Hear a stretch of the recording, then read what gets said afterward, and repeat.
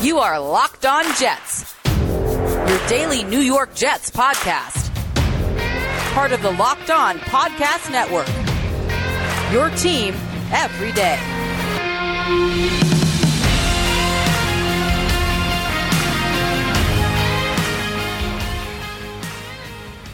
Welcome. This is the Locked On Jets podcast for Wednesday, July 21st, 2021. I'm your host, John B. from GangGreenNation.com, and today our episode is brought to you by the Locked On Fantasy Football Podcast. Winning your league begins with the right data. Vinny Iyer of the Sporting News provides you the edge you need in your fantasy football leagues. Locked On Fantasy Football is a daily podcast all year round, so your fantasy team never fails. Subscribe to the Locked On Fantasy Football Podcasts where podcasts are found. And while you're doing that, subscribe to this show, Locked On Jets, where podcasts are found. This is also a daily podcast. We cover the New York Jets Monday through Friday with new episodes each day. If you subscribe to this show, we will deliver them to you as they are posted. And also give this show a 5-star review if you enjoy it. That helps us out quite a bit. Today we have our weekly mailbag show. Most weeks we try to do the mailbag on Wednesday. Some weeks it moves to a different day depending on schedule issues. But if you are new to this podcast, on most weeks we're going to do a weekly mailbag on Wednesday. Thanks to everybody who sent in questions. Our first question is from Timothy. Hi, John. Do you think the possible bankruptcy of Johnson & Johnson might impact the Jets? And if so, to what degree? I would love to know your thoughts. And Timothy, I'm glad you asked this question because this is a source of great speculation in the fan base. I've heard it from a lot of different people. And if you have not been following the news, you can look it up. The Johnson & Johnson company is having some issues. And I'm glad I'm able to address this because I can tell you this will have zero impact on the Jets. And the reason for that is that Woody Johnson and Chris Johnson have no involvement at this point with the Johnson & Johnson company outside of having the same name. Now, Woody and Chris's great-grandfather founded the company. It's a very famous company. You've probably heard of it. And their great-grandfather passed money down to his kids, who passed it down to their kids, who passed the money down to Woody and Chris. But the guys who own the Jets don't have any involvement with the company. What I would equate it to is if your great-grandfather owned a company, that does not necessarily mean you would have any involvement with that particular. It's kind of the same concept. So even though, yes, the family name is on the company, yes, there were relatives who founded the company, it doesn't impact things. The only connection there is that the great-grandfather made money and passed it down, and Woody and Chris got the money from them, and Woody got the money to buy the Jets back in 2000, but there's no connection right now. Nothing that happens with that company has anything to do with Woody or Chris Johnson. So it's not going to impact the operation of the team. The team's not going to have any issues financially. Woody and Chris are not going to have to sell the team because of anything going on with Johnson & Johnson. Again, the family has a connection. The family has a history with the company, but they're not connected. So it's going to have zero impact with the team. So if you're following that story that's going on with the Johnson & Johnson company, and it has nothing to do with what's going to happen with the Jets. Our next question, what are your thoughts about Marcus Maye's performance in Week 1 last season versus the rest of the year? Why did the Jets move away from using him in a more Jamal Adams-like role the way they did Week 1 against Buffalo? Now, if you remember last season in Week 1 against the Bills, Maye played close to the line quite a bit. The Jets were having him blitz, and he had a big game. He filled up the stat sheet. He had 10 tackles. He had 2 tackles for a loss. He had in fact, not just 2 tackles for a loss, 2 sacks. He had 2 other hits on the quarterback, 2 passes defended, a forced fumble. He really filled up the stat sheet, and I think that may have led to some unrealistic expectations. He played like Jamal Adams Week 1 against Buffalo, but he's not Jamal Adams, and I don't think it was ever fair to expect him to perform the way Jamal Adams did. And while he did play that role very well in Week 1, what happened in the following weeks was not as good. I mean, in Week 2 against the 49ers, he was beaten in coverage for a couple touchdowns by Jordan Reed.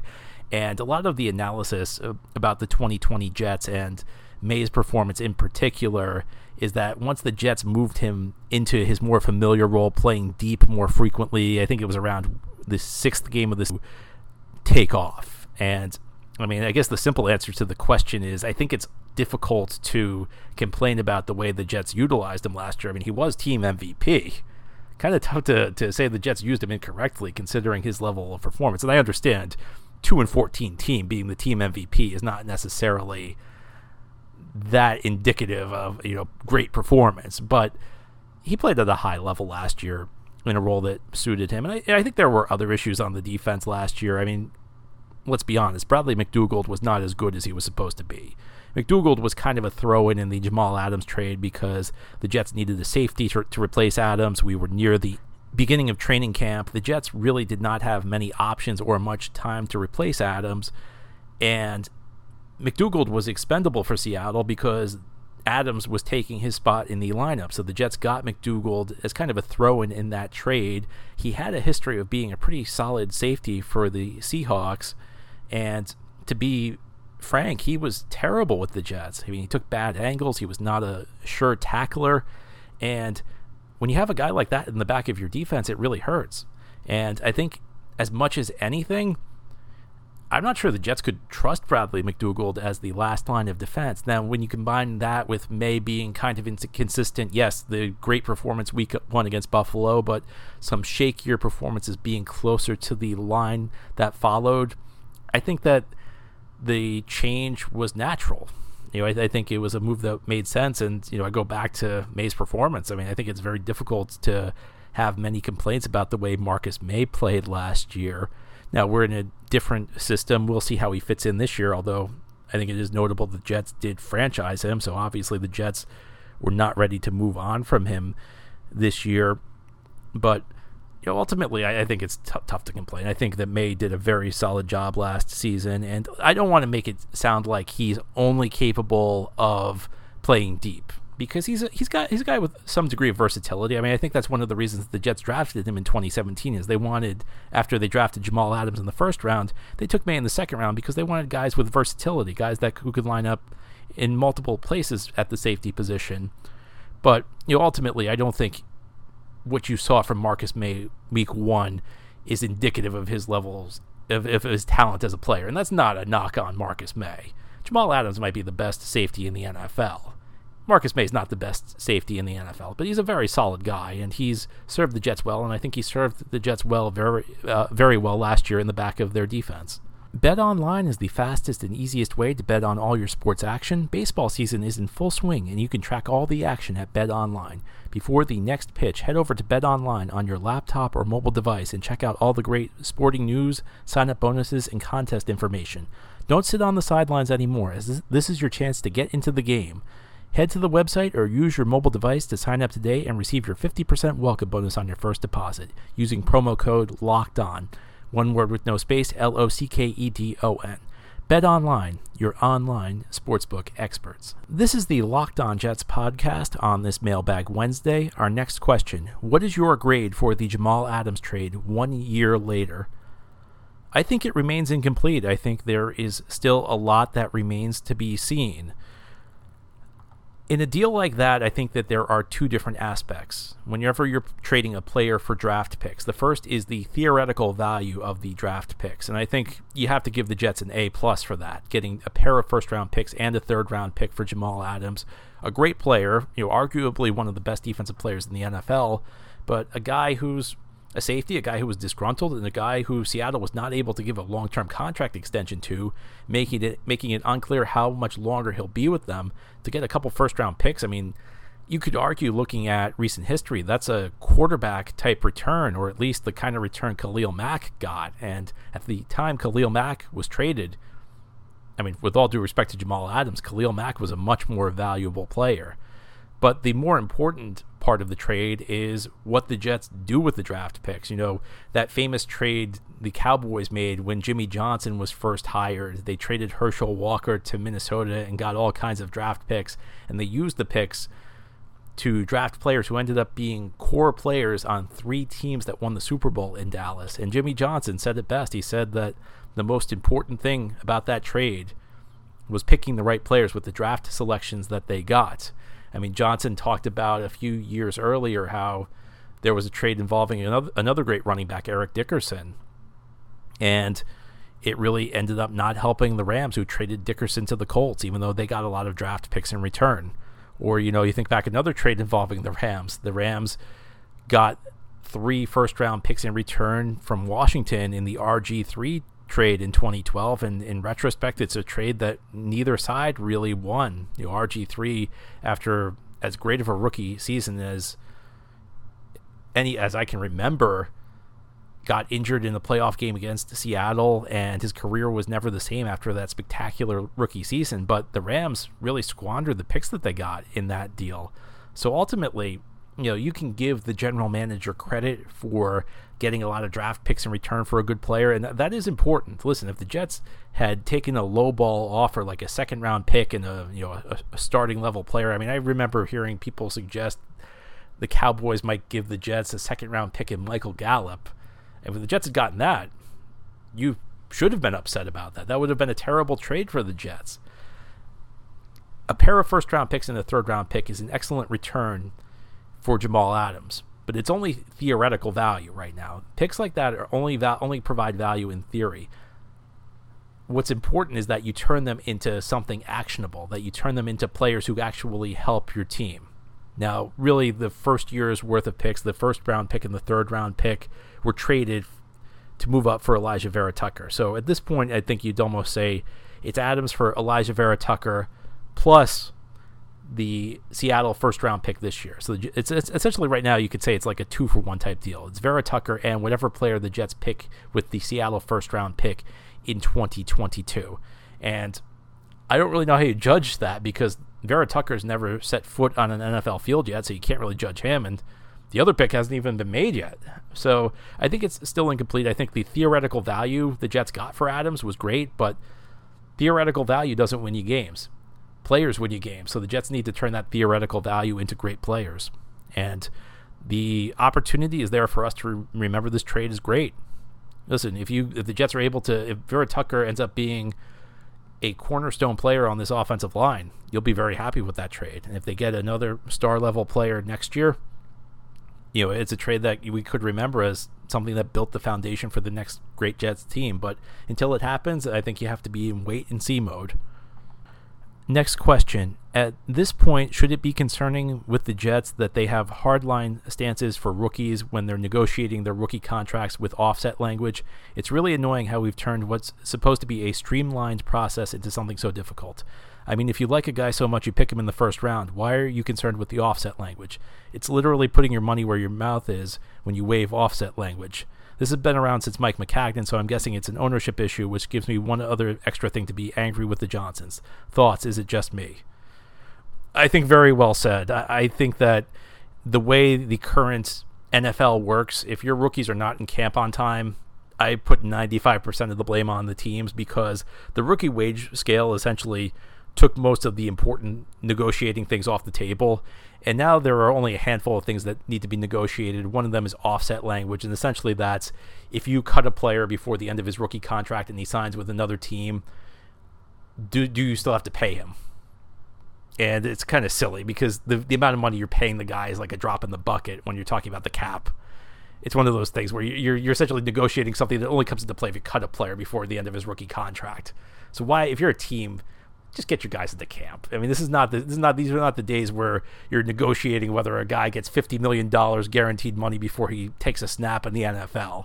That was worth negotiating over. The stuff that's going on now is kind of silly, but it's not just offset language. And here's what makes me feel like it might be ownership. Quinnen Williams was not in camp on time a couple of years ago when he was a rookie, and that was just an issue of when he was going to be paid some of his money. And it was essentially a big issue for Quinnen Williams because of the way state taxes worked at that point, where if he got it on a certain schedule, he'd save a lot of money on his taxes, which is the kind of thing you should do. It's not a big deal for the Jets. The Jets are paying the money either way. But it would have made a big deal for Quinnen Williams because if it was paid on a certain schedule, his taxes would be way lower. It made a difference for Quinnen Williams, and that to me suggests that maybe it is ownership, but. Just get these guys in on time. It's nothing we'll ever remember. Ultimately, how many of you remembered that Quinnen Williams issue? Probably not many. Now I do because I focus on the Jets so much, but I just want to see these guys in camp on time. I want to see them in training camp. I want to get excited about the season. We don't need any of this stuff hanging over our heads. And ultimately, look, these guys will get signed. They will end up in training camp. I'm not worried about that. Elijah Vera Tucker just agreed to his deal within the last 24 hours that we're recording this podcast. So, it'll happen. I just wish it was less stressful. I've said this in other podcasts. I wish that the teams would just start, these teams, when they sign the rookies, they always sign like the 6th round pick first. They sign the 4th round, the 5th round pick first. Those are the easy contracts. Save them for the end. Get the difficult ones out of the way first. Start negotiating the 1st round pick in May. So this is not an issue when you get to training camp. Just figure it out then, and then nobody has to be stressed. Built Bar now has 9 flavors along with the occasional limited time flavors. When you talk to a Built Bar fan, they're definitely passionate about their favorites. And if you haven't tried all the flavors, you can get a mixed box where you get 2 of each of the 9 flavors.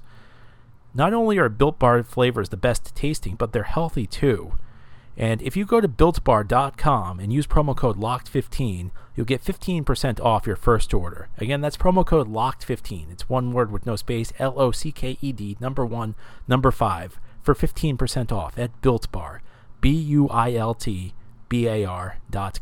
This is the Locked On Jets podcast on this Mailbag Wednesday. Our next question: how much preseason action would you like to see Zach Wilson get, considering he's the consensus number 1 quarterback and there is a lack of contact in practices?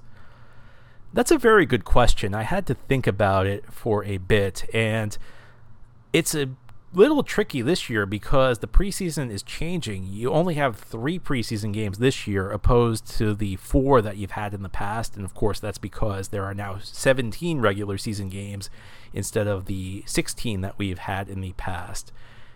I think it makes sense to cut down the preseason to 3 games because that first game was always kind of weird because nobody was really into it. You never really had the starters play much. The second game, the starters started to get more playing time. You saw them go into the second quarter. The 3rd preseason game was the quote-unquote dress rehearsal where starters frequently played into the second half. And then the 4th preseason game was where the backups played. Those were the guys battling for the roster spots. So now I'm guessing you'll probably have some scenario where maybe you'll have the starters get like a couple series in the first game. The second game will be the dress rehearsal where they'll maybe play into the 3rd quarter, and then the last preseason game will be the backups battling for the final roster spots. I don't think there's any reason to do things out of the ordinary for the Jets. I was thinking about this, and the point about the lack of contact is a good one, but I think there are a couple of rebuttals to that. First of all, lack of contact comes into play more for the running game. You can actually simulate the passing game because the coverages remain the same. You still have guys running the same route combinations. They're still playing coverage. You don't really need to tackle to play coverage in the NFL. So Wilson can still make some of the same reads. So that's one thing. That's one thing to consider.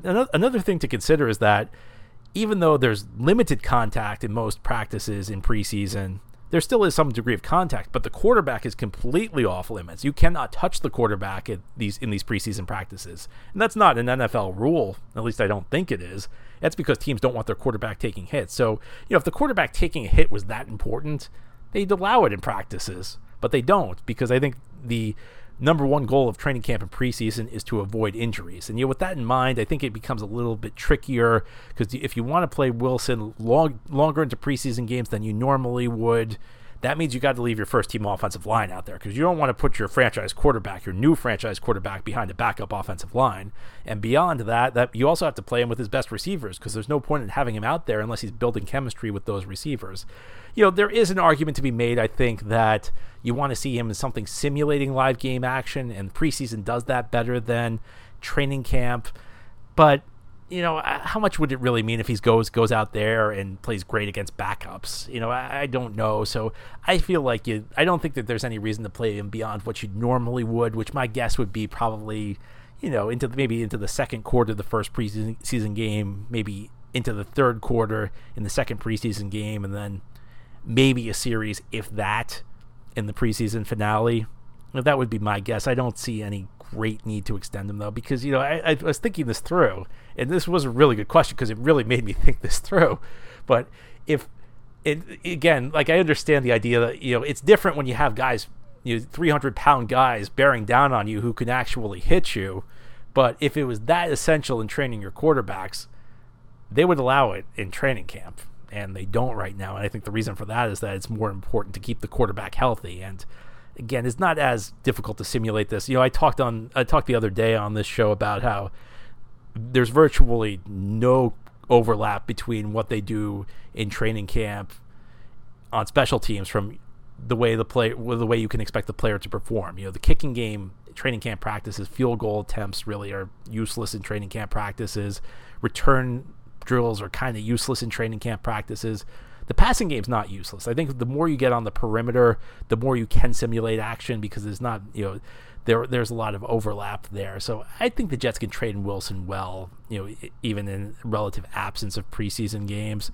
And, look, I mean, I know that every player is different, but there was no preseason last year. Justin Herbert played pretty well as a rookie.